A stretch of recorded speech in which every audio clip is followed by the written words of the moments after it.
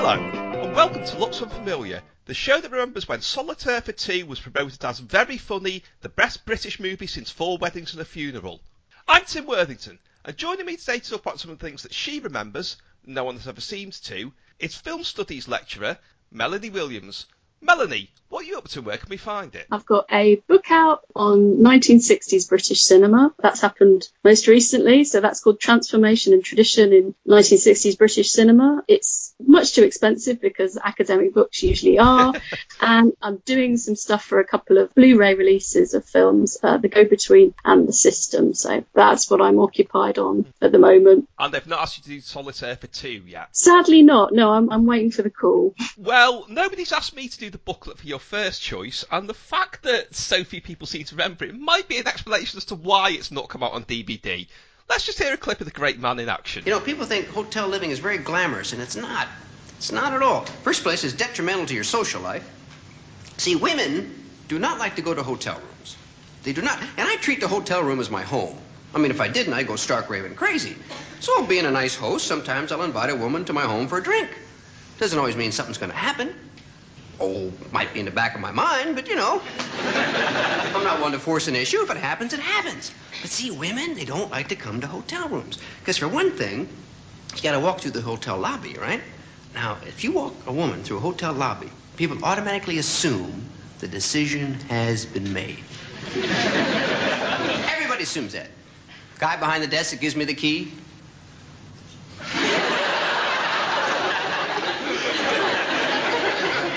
See the old porter behind the paper in the corner? I always feel like I'm going on a mission for these guys. Damn, I better do good. I got to report back tomorrow. Okay, if you're of a certain age and you're allowed to stay up to watch something, that's somebody whose voice you will know right away. But if you didn't, you probably have no idea who it is. Melanie, Kelly Monteith. Before there was Seinfeld and before there was observational comedy and cool American comedians, Kelly Monteith is Canadian. I think it's a sort of early outlier of a lot of those things, and did this interesting show where he was a stand-up comedian and you'd get sketches interwoven into the show, but he'd also would be kind of about his life, and it was all very kind of self-reflexive, and not that you'd call it that at the time. Something like Not the 9 O'Clock News gets a lot more attention, but and this is clearly a bit less satirical, but it was a program that I really enjoyed. I was kind of fascinated by this strange sitcom world. But I remember there was one particular sketch about him pretending to be a private detective and finding things on boxes of matches. And that was, you know, a really brilliant piece of like pastiche. And poor old Kelly Monteith, I don't think he gets the credit he's due, really. Nobody really talks about him much now. So when we're thinking about, you know, people winking to the camera and sitcoms being self-reflexive and all that kind of, you know, Fleabag stuff. Yeah, Kelly was there first. Absolutely. Well, I did get kind of piled on Twitter for pointing out that Fleabag didn't invent some things that Kelly Monteith was doing in the 70s. So it is really interesting it's been forgotten about because it was a very ahead of its time show in a lot of ways. Because for anyone who's never seen it, it wasn't really a sketch show and it wasn't really a sitcom. As you say, the idea was that it was about his life as a stand-up. And it would be about a theme in his life with interconnected sketches, but he would sometimes commentate on them and how well they'd gone to the audience and, you know, didn't quite nail it in that one and that sort of thing. And the other thing was that as a character in it, his wife, very clearly based on his real life wife, was played by Gabrielle Drake. And I think people thought she actually was his real wife, but he got divorced during, I mean, there were 6 series of this on the BBC. Long. For some reason, it doesn't occupy some massive timescale. Yeah, it was 79 to 84, and obviously halfway through he got divorced in real life, and it changed tack. It became about, not just about stand-up living in London, because that was the really odd thing, because he'd come over from America, because I think he'd been on, I think it was a Des O'Connor show, and the producers were saying, wow, you're really good, have you got any ideas? And he said, well, I've got this idea that they won't touch in America, and they were like, well, we'll do it. At the time, it really was a novelty for a Canadian rather, to be on RTV. I think people just thought he was American because we didn't know any different then. But you know, the idea of him being in BBC Studios and Television Centre, it came about him being a stand-up dating again after a divorce, which gave it, what I really remember about it was quite racy at some points. In not an unsuitable way, but yeah. Quite exciting to stay up and watch it because it was a bit saucy, but in a quite sophisticated kind of way rather than, not that I'm knocking the two Ronnies, but not that kind of saucy, more like grown-up, sophisticated, kind of Woody Allen-ish before, obviously, Woody Allen not such a great flag to wave anymore, but that kind of style, I suppose. Well, isn't it interesting that, you had to beg permission to stay up to get to watch something that was far closer to what your real life would eventually turn out like, and you didn't have to ask to watch the two Ronnies, who I don't recall much about adult dating being along the lines of them making rude comments to dancing girls in the middle of a song while they're both dressed as women as well. That's not happened to me that often. No, I've been to a few restaurants like that. But yeah, the more flamboyant end of the Ronnie spectrum has not been my general experience, no. Well, I was going to mention, you could do a two Ronnies dining experience based on what you just said, but actually, somebody should do a Kelly Monteith one where somebody comes around and critiques the waiter. It was a sort of early introduction to the sort of idea of, meta comedy, self-reflexive comedy, but in a way that, completely made sense to me as like a 9-year-old or whatever watching it. I think he deserves a bigger play. I did kind of look him up online to see, what happened to Kelly Monteith? What does he do nowadays? And he kind of looks much older, as we all do. Maybe there's a case to be made for him kind of bringing back the sitcom as a kind of older guy and seeing how that would work. Well, that was a great gag in the opening titles, was it? As I remember, it had a montage of stills of him, like, I think from real acting roles, playing, a GI and so on, and looking quite rugged and handsome, and then it cuts to just a cheesy, smiling PR shot of him as a stand-up. It was almost kind of saying, we hide behind our own constructs, almost. Yeah, I mean, that idea of being a sort of jobbing performer and having to take on different roles gave it quite a lot of scope, I suppose, for parodying different types of film and different types of comedy and different types of television. And I also remember the kind of layout of his flat, that it had these kind of interesting balustrades and it was split level, and the kitchen had like a breakfast bar, which to me seemed like the height of, transatlantic sophistication, to have a breakfast bar and a cool, interesting life. I think I've spent a great deal of my adult life trying to aspire to the conditions Kelly Monteith and failing miserably. Okay, well, we're moving on to your second choice, which is another kind of, I suppose, a TV contemporary Kelly Monteith, though he wouldn't be very flattered by it, who has been sort of sidelined for probably understandable reasons. Let's hear his theme music.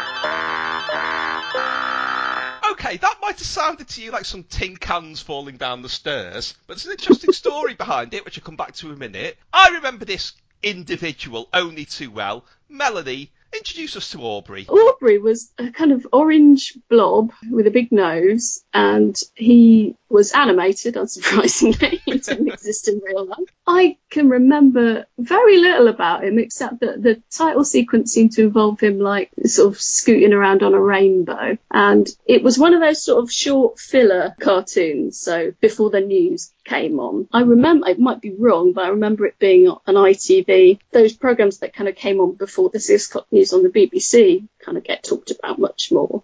I think what's happening on ITV doesn't get talked about as much. No, never does. No.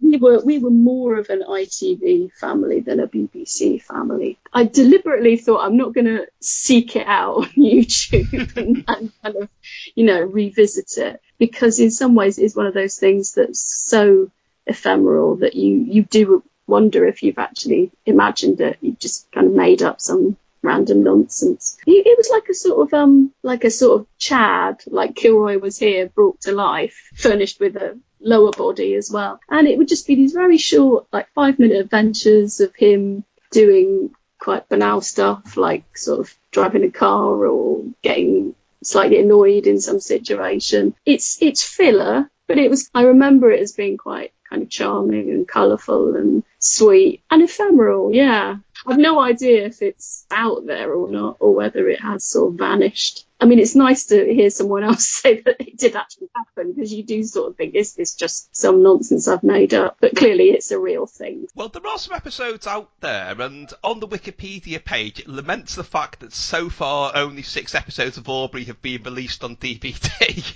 You can't get Happy Families on DVD. I wouldn't be crying about the rest of Aubrey, but I remember it really well. But the reason I remember it is I don't remember much about the actual content of the episodes, but the opening titles were, I think he started driving in a really flash car, and bit by bit pieces fell off it, and so this is for some reason chasing a wheel along with it, hitting it with a stick, because that's what you do when your car breaks down, and that's become my go-to thing for people in reduced circumstances. You know, I do remember once saying in the review that Stephen Moffat was now chasing a wheel down the road with a stick because the BBC were cutting the budget for Doctor Who, and behind it there was that racket that you just heard, which apparently, I can't find anything refuting this, was by Mike Oldfield, based on a tune that was, I can't remember which of his albums it was, but it is very similar, and there are Mike Oldfield websites that state this as fact, and nobody's refuted this. I can only assume that it's true, because it was a sort of mad thing that he would do. But for a synth wizard, he was very off the wall. So I can see exactly why you'd provide the theme music for a kind of orange blob with a big nose pushing a tyre down a street. Yeah, that's very on brand, I think. Well, I only remember one episode of it, which, I mean, you say it was all sort of jolly fun and games. One I remember was he had the nightmare that he was being chased by tubers. Like, walking tubers were pursuing him, and then it ended with he woke up and, you know, it was all a dream, and the doorbell went, so he opened the door, and there was a tuber. Oh, my goodness. It's kind of like the last episode of The Prisoner, but not. I had no idea it was that dark. My memories of it, I mean, either I was out playing when that one was on, or I've blotted it out, or, God, no, that sounds a bit dead of night. I thought it was just some little, you know, friendly gonk wandering about having adventures. Well, maybe he was in other episodes, and that's why I remember that one and not the others.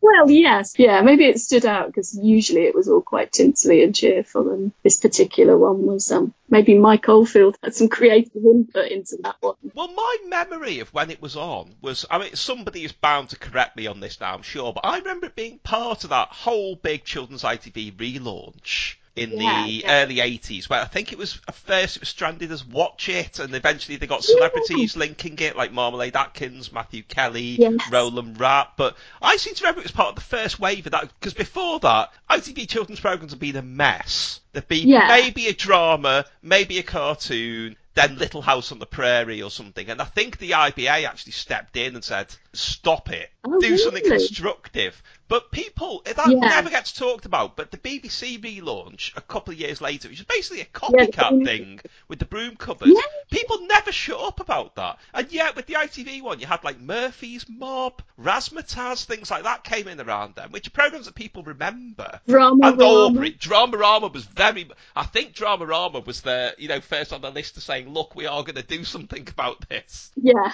But yeah, like you say, the ITV stuff doesn't really get talked about at all. I mean, I think I was more in the zone because at that point I was subscribing to Lookin'. So that whole ITV relaunch got a lot of coverage in Lookin'. Because understandably, perfect publication for covering that. So the idea of like a rolling host thing, so each like month it would be a different person. I do remember, I think Matthew Kelly began it, didn't he? I remember Marmalade Atkins, as well. And to sort of try and give the whole thing a bit of like coherence and excitement. I mean, certainly that was what they were pushing quite heavily and Looking at the time.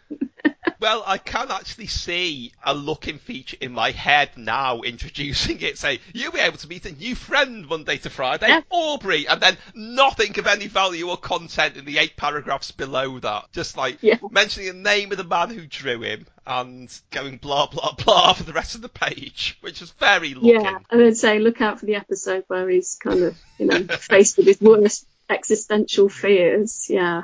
That'll be fun. Okay, well, weirdly, we're sticking with orange blobs for your next choice because I've actually found an advert for this and it is absolutely terrifying. I'm afraid you're going to have it in sound only, but I urge you, go onto YouTube, look at the visuals for this, and we'll talk about this in a minute. Well, come in, Smithers. What is it? Speak up, boy.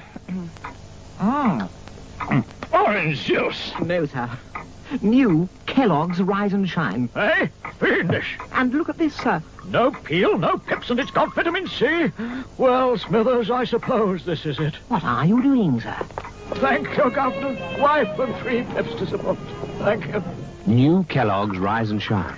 Now tastes as good as orange juice. Okay, from 1978, that was 2 terrifying people in orange costumes talking to each other about Kellogg's Rise and Shine. I think it's one of these phenomena where you can't quite believe that it happened and that it was like a desirable, aspirational thing. Think of how kind of normal orange juice is, cartoned orange juice, in liquid form, as you'd expect it to be. In the late 70s, orange juice was much more aspirational. Okay, just generally. You'd get offered a glass of it as a starter. I think we got a free sample. I can't imagine my mum actually shelling out money for this disgusting stuff. Powdered orange juice that you mixed with water, and then it would turn into orange juice, supposedly. Although it didn't. A bit like when you get things from a vending machine and the blobs of powder don't properly disperse and dissolve into the liquid. It was the orange juice equivalent of that.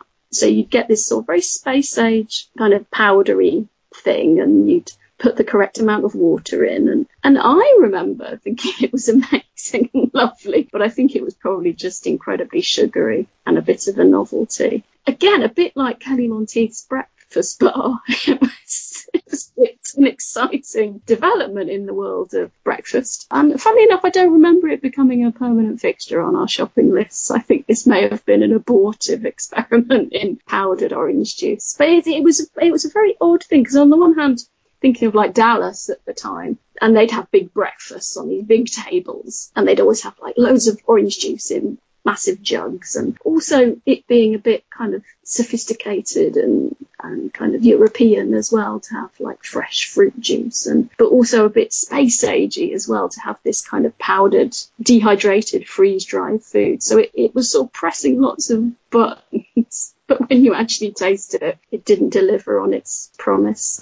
I did not rise, nor did I shine. I'd love to taste some now. I bet they don't make it, but I'd love to know what it tasted like. Well, I'm kind of picturing it as being like Barocca without the health benefits, but they definitely overreached themselves, because at the end of that advert, there is a caption saying, also available in blackcurrant, lemon, pineapple and grapefruit. Now, the pineapple and grapefruit, I'm already curious enough about whether anyone bought them. Lemon! That is literally weak lemon drink. I wonder, actually, I must ask Richard Herring, is that what inspired Simon Quinlan's weak lemon drink? Because I can only...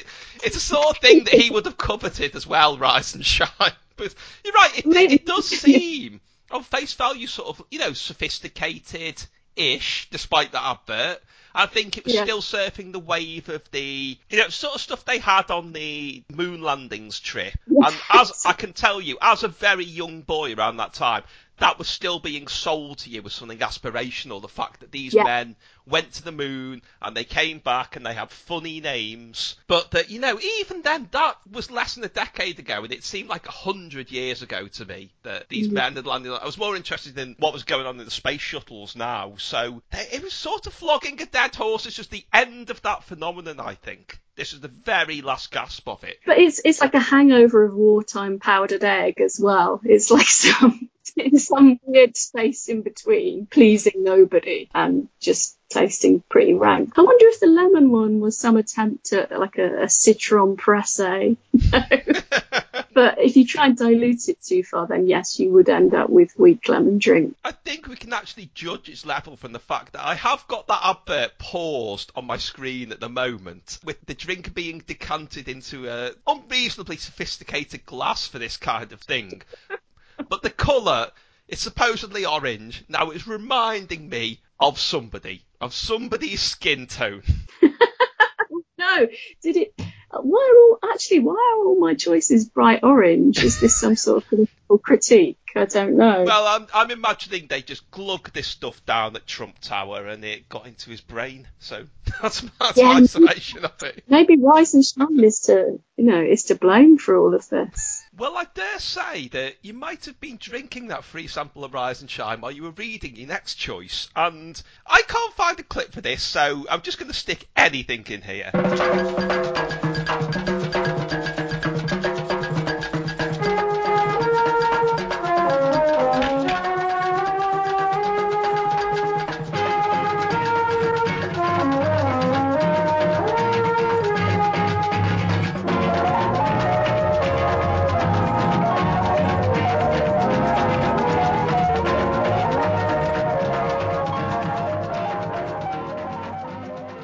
Okay, that was a theme from Shirley's World, the bizarre early 70s ITV series where Shirley MacLaine solved crimes in their spare time when she was a photographer. I can't remember, because we're not actually talking about that. We're talking about Patty's World. Melanie, even as somebody who saw a lot of girls' comics as a youngster, with having so many sisters, I don't know what this is. My life stages have been measured by subscriptions to different comics. So from like Pippin and Twinkle through Lookin', through to Girl magazine comic, however you want to describe it, which was my kind of, gateway into the whole hideous world of being an adolescent girl. Girl was like a step down from Jackie, which I moved to later on, and 2 steps down from Just 17. So it's quite kind of what you call a tween publication now, but that word didn't really exist then.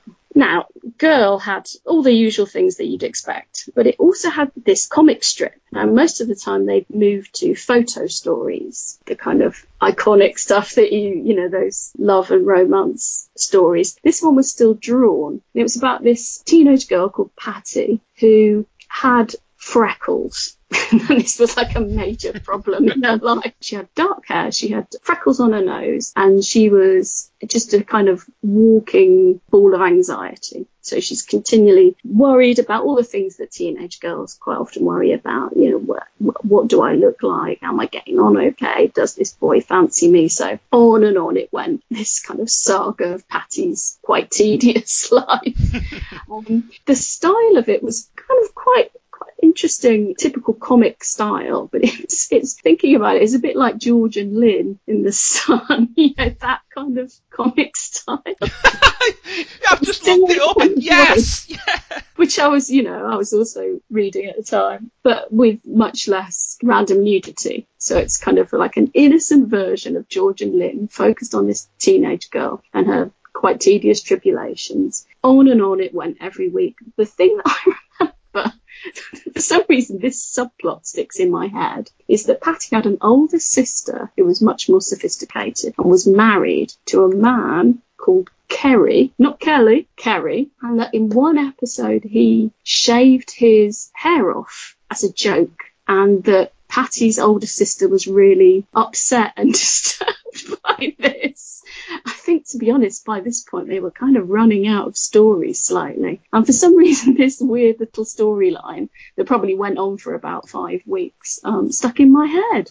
Very weird. I mean, I'd love to know who wrote it, who drew it, what they were thinking. Because I think things like Girl and Jackie, there's a sort of established sense of what they're like and the kind of content that they have. But I think what gets underestimated sometimes is the sheer kind of bizarreness of some of it. There is all that sort of photo story, true love stuff, and, fashion pages and beauty tips and Kathy and Claire's problem page in Jackie. But there's also all this quite random, mysterious, who on earth is generating this odd content, and what am I meant to do with it as a tweenage girl reading it? I can't remember any other storylines from Patty's World, despite reading the comic strip every week. But for some reason, a kind of marital argument about shaving your hair off stayed in my mind. So, and then Girl did a kind of relaunch, and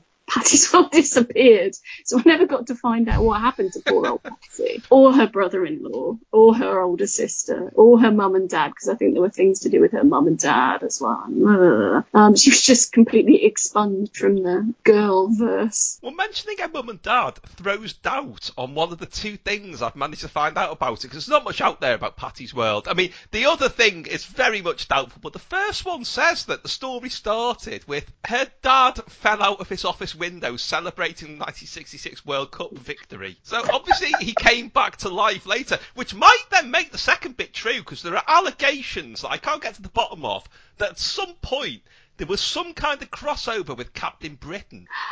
What? I can't see at all. I'd be really careful here, because again, recently I got in trouble on Twitter for saying if they do a Captain Britain movie, which is being mooted at the moment, I don't want it to be Brian Braddock, I want it to be Faiza Hussein, the Brummy Muslim incarnation of Captain Britain. I want that on posters everywhere, and I got so much grief on Twitter for that, so I'm just going with the flow and saying, yeah, she probably was in Captain Britain, and it was probably brilliant, and he brought her dad back to life and said, yeah, we didn't win any matches after it, mate. That would have been the tenor of the strip, I think. I mean, I've already found out so much more about Patty's World than I did before, focused as I was on the follicular end of the storyline.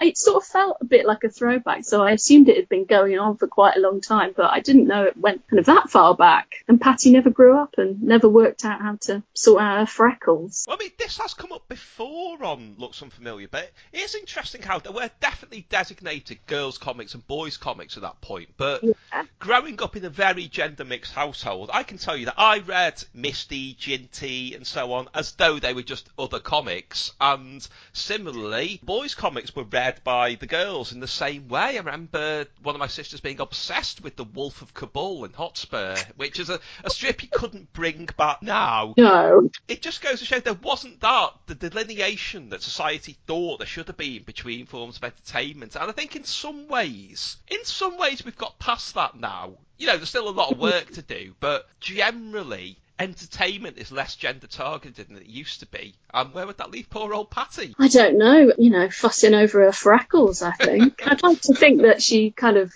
grew up, embraced the freckles, led a good life beyond the confines of Patty's World. But it was probably the kindest thing to do, actually, to just cancel the strip and get rid. You wouldn't want to see, if she really was involved with Captain Britain, you wouldn't want to see a TV series, sort of Agent Carter style, with Patty battling freckles in the modern age.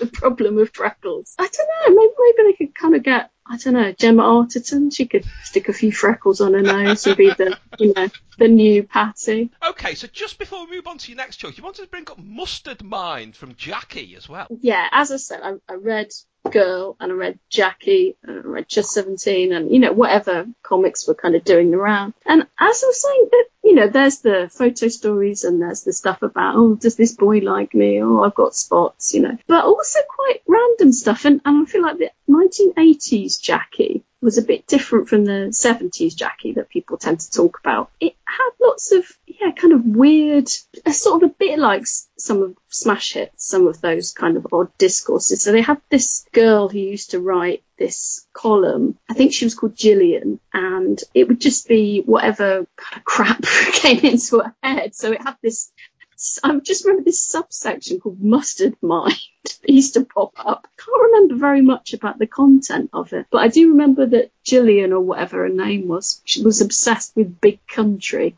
So she'd always try and put Big Country song titles into, whatever she happened to be talking about. So sort of odd obsessions with like Lloyd Cole, which is entirely understandable, and Big Country.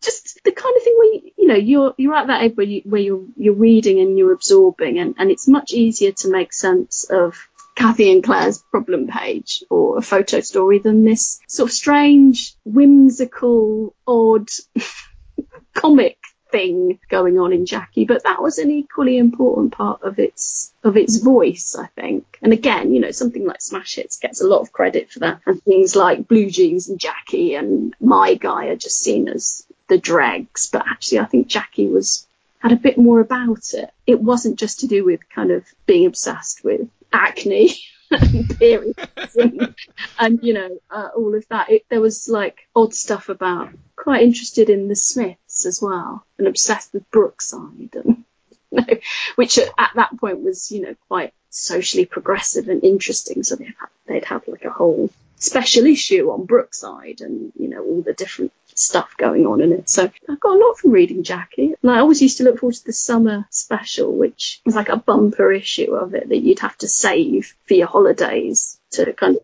read. Then you wouldn't want to like sneak it early, because then you wouldn't have anything to read when you're actually off on your hole. So it had its moment, and then you sort of think, oh no, I should be reading Just 17 and Ms. So you bid a fond farewell to Jackie, but actually it was very inventive and slightly odd and quirky and strange, and I appreciated that about it, because those things don't always get given a space in kind of adolescent girls' culture. So it was good to see that, even though I still don't know what on earth Mustard Mine was about. Is this phenomenon a bit like the thing that always bothers me is, you say the 70s Jackie gets remembered but the 80s doesn't. To me, it's like the way people talk about the old grey whistle test. They don't talk about Whistle Test, which is what it was in the 80s, when it had, all the lo-fi American bands, it had early hip-hop on, it had the Smiths regularly, and that was what meant something to me. And whenever there's an anniversary or retrospective, you see, the usual not that hairy anymore, hairy suspects from the radio going on about how great Little Feet were, and I think that means nothing to me. What about a Camper Van Beethoven were on? And it should be as much like Mark Allen in a big shirt as Hairy Bob. Hairy whispering Bob in his sweaters. So I know. I mean that kind of, around that point on BBC Two, around kind of 6 o'clock, was pre-Death 2, which I think is when Whistle Test was kind of reinventing itself. It was a really interesting spot, because some nights you'd get like a George Formby film, and then other nights you'd get Whistle Test. I feel that kind of bizarre, long after Aubrey had finished pushing his wheel down the road, what do you watch around that slot? And the sort of random diet of strangeness on BBC Two around that time. I sort of think that was absolutely formative in my film education. Mostly George Formby, I think, Okay, well, your next choice, I'm fairly sure I've identified who this is, and B, I'm fairly sure he wouldn't have either been profiled in Jackie or turned up on Whistle Test. Let's hear, if here is the right word, him in action. Juggling out Chris Primo!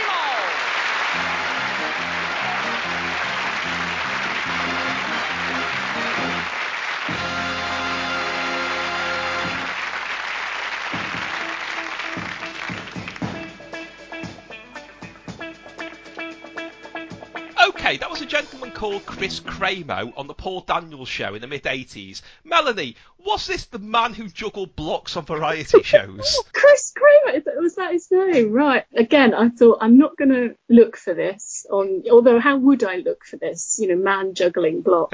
I watched a lot of TV as a kid. I still watch a lot of TV. And there was an awful lot of variety shows on that involved cabaret acts of various kinds. And I remember the man who juggled the blocks very, very clearly. And he'd make occasional appearances on, I don't know if he ever made the Royal Variety Performance, but certainly, on Paul Daniels, on other random shows where they'd have some juggling or acrobatic acts. I just remember attempting to replicate his act with OXO boxes. You remember those little OXO ones that used to have the OXO cubes in, so kind of small boxes. I got some of those from the cupboard, and I attempted to replicate the majesty of Chris Cramo. Was that his name? It didn't work. I mean, I've never been able to juggle. I'm not the most dexterous of people. I found him quite mesmerising, and he was a bit like Billy Dainty, and a bit like Norman Collier, and a bit like that man this like Italian guy that used to transform his clothes into like 100 different outfits, who used to occasionally appear on Des O'Connor. These kind of very niche acts that would kind of turn up every now and again and were completely mesmerising, like Norman Collier's Winding the Windows. or your microphone's not working. And Billy Dainty's act, which just seemed to involve him strutting about, that was like brilliant. It's like sort of a bit of Maxwell, but without any jokes, just walking about. But I thought he was brilliant. And, you know, I put the man with the blocks in that company. Just this, you know, absolutely honed, perfected act, very specific. You know, you wouldn't want to try and be another person with blocks competing with him, because in the world of blocks, he was the king, and he could do all kinds of things with the blocks. He would, you know, catch them, throw them up, juggle them. He obviously looked at juggling and thought, what is juggling missing? What can I bring to juggling? I know, blocks. And, you know, and then he really went with that and did a marvellous job. And then at some point, you know, those kinds of shows weren't on so much, and so he kind of vanished from my life, and I don't really know what became of him. Well, there was that era where there were all these, like you say, really niche specialised acts who just existed in the middle bit of variety shows, and that was all you knew about them. So there were people like Tom Noddy, everyone's scratching their head at that, but when they say he was the bubble man, everyone will remember that, where he, at the end, he covered himself in a huge bubble. There was Brody Fry, the electric man, who no one remembers, who did like tricks with electric shocks and sparks and so on. Yeah, really dangerous stuff to be showing kids. But the main thing I remember about him was he was really camp, and also I still remember this to this day. You know when they had the red triangle on Channel 4, which I was obsessed with at the time, where they put it in the corner of contentious films. Yeah. He did the slot in the middle of something once where he got two volunteers to kiss, and he stuck a red triangle on the camera. I loved that. That was brilliant. And yeah, there was Alfredo, who shot ping pong balls out of his mouth. But all these people, once those sort of shows fell from favour, that was it. They were gone. Yeah, I mean, I wonder, you know, if you came in at the end of that whole, I mean, it must just be, it's not in our TV culture so much anymore, except on Britain's Got Talent. You know, but and on online, you know, like that guy with the, you know, bits of cloth that he removes in interesting and surprising ways to reveal, you know, just the crockery left over. I mean, he is the modern inheritor of the man with the blocks tradition. You know, I'm going to do a weird thing really, really well. Would Tom Noddy be an influencer now? I don't know. Maybe, I mean, maybe have lots and lots of followers and acolytes, and it could have all been different. The man with the blocks would probably be selling his own range of blocks, wouldn't he, that you could buy and use at home, instead of me having to improvise with some OXO boxes, which frankly didn't produce the results I was hoping for. I could have bought branded blocks, the Chris Cramo kits, and had an entirely different career. It could have all been very different. Well, it's a shame you didn't, because I've looked up Chris Cramo, and he's still performing. And he still does massive high-profile gigs. He does Vegas. He does all the, you know, the Eastern European circus festivals. He's still, you know, really successful. He's got, you know, his own site, his own branded material and so on. But there are two amazing things in his biography which really leapt out of me. One, his father was a juggler who taught him juggling by post. He sent him letters with instructions in. He would not teach him in person. And two, he's married to Russian hula hoop artist Yelena Larinka. Now, this man is living the dream. He's completely committed to the cabaret circus life, isn't he? Wow. A hula hooping wife and a dad who teaches you juggling by post.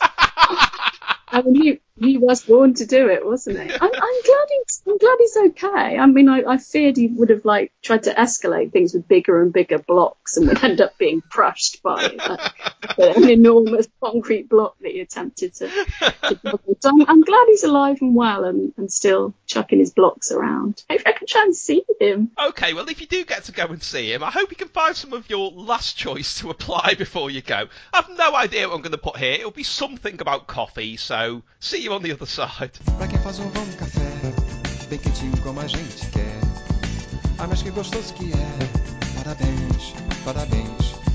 Pra quem não se acha não. Okay, no way of linking that properly. Melanie, Rimmel Coffee Shimmer. Probably around the same time I was reading Patty's World and Jackie and Mustard Mind and all of that stuff. You sort of start to make your first forays into the fraught world of cosmetics, and bear in mind this is like the sort of early 80s or sort of mid 80s, so you've got, you know, whatever's in the Avon book, which this limited umbrella of pink eyeshadow, which is always an unwise move, but they were promoting that quite heavily at one point. Rimmel, obviously still going strong, well-known brand. They had this range of frosted lipsticks called the Shimmer range. And the ones I remember are the pink Shimmer, which was a kind of iridescent, you know, Glynis Barber in Dempsey and Makepeace. Yes, yeah. So kind of frosted tips, you know, very blonde hair,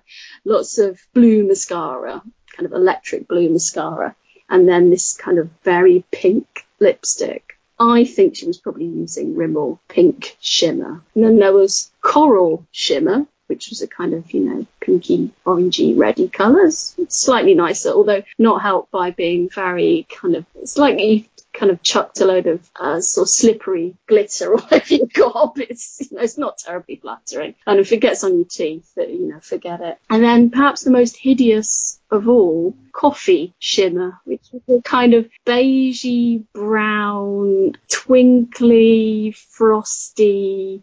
Imagine someone had dropped a cappuccino on the floor in the middle of winter and then it had frozen. Someone had kind of scraped it up and turned it into a lipstick. That was Coffee Shimmer, which I had, and it made your teeth look awful. It made you look like a corpse, but for some reason it seemed like a good idea at the time. Like a lot of these kind of cosmetic choices, it's what everybody else is wearing, so you go along with it. So yeah, at least for some part of the 1980s, I had a kind of beige iridescent mouth of my own choice. And then one day, obviously, thought, what the hell am I doing? I need to stop this right now. But then, you know, the idea of the beige lipstick kind of carries on for quite a while, and it's not an easy colour to wear. Beige on your mouth. Just generally a bad idea. Did it actually taste of coffee, though? No, sadly not. It wasn't like those lip glosses that with the little rollerball on that used to actually taste of apple or cherry. Or no, this was entirely disgusting.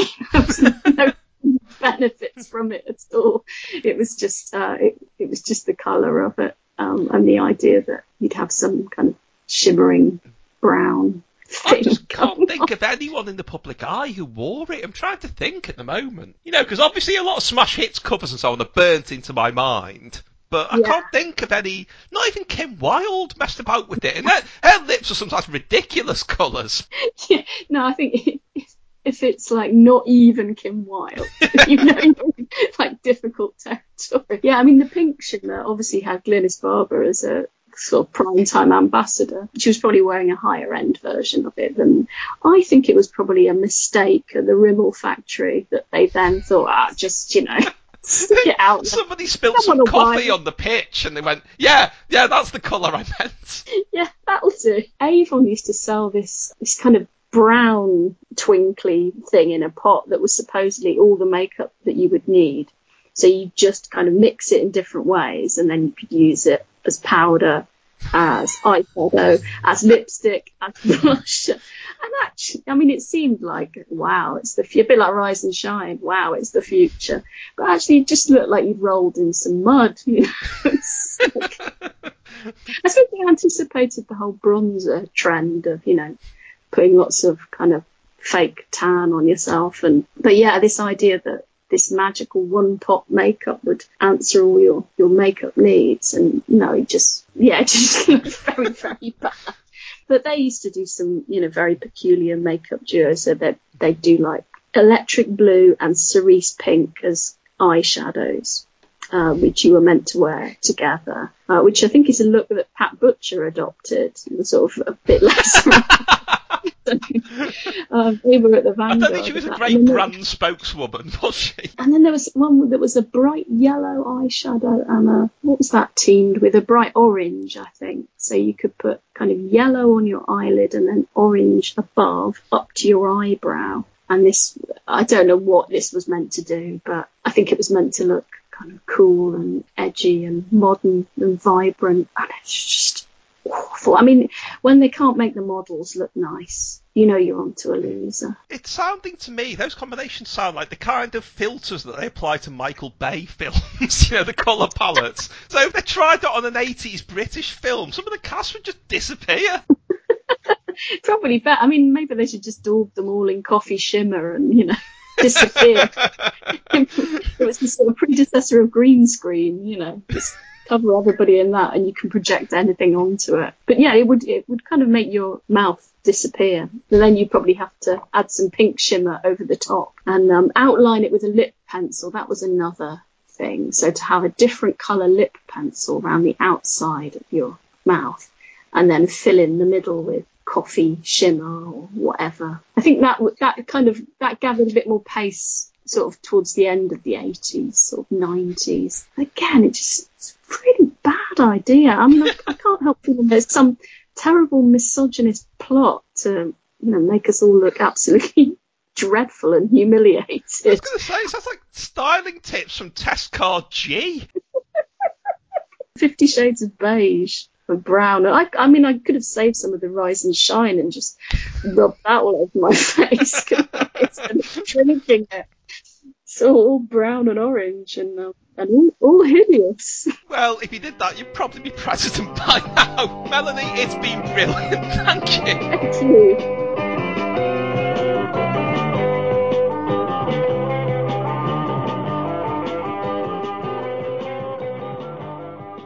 Not on Your Telly by Tim Worthington. From Fish to Fun to Ski Boy, the ultimate guide to the TV that time forgot. Find out more at timworthington.org.